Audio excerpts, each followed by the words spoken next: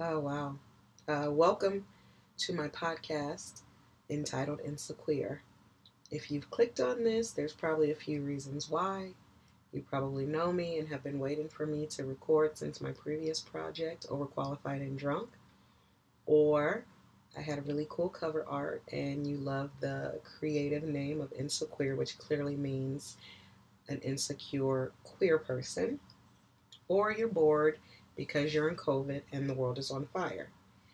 No matter which reason, and even if that was none of the reasons, welcome to this long, long overdue podcast. I'm your host, Chloe Beck, and welcome to my shit show.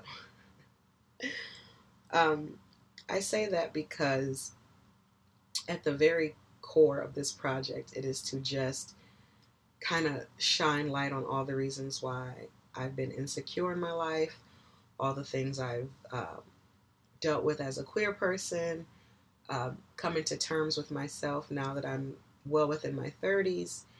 And honestly, because I've had such a dream for my life and I've allowed a lot of people, a lot of problems, a lot of perceptions to keep me. And I'm sorry, I've allowed myself because I'm doing the work and I can use I statements. I don't need Ayanna Van Zant coming for me once I make it big to tell me how I blamed everybody and didn't turn the mirror on self. I have stood in the way of my greatness for such a long time.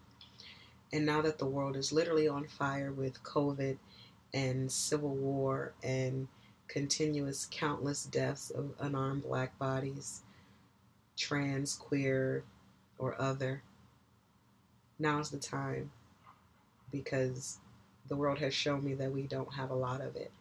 And I've been very concerned about what life will look like once I'm gone and how I'll be remembered and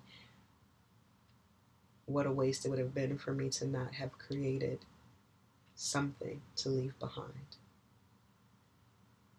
Wow, that was beautiful. Like that episode one, like content on 1,000. Like I am proud of me. Like based on what I just said, I think I can stop for a season and recoup and have some juice and then come back in a year and try this again.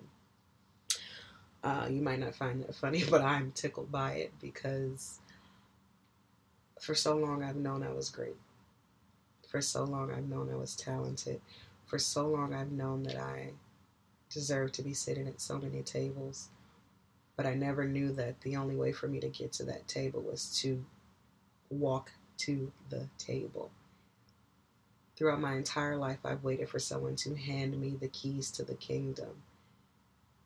And it's just like, dummy. Like, no one's going to walk up to your door and hand you your dream. So this is me going out there after it. Stay tuned.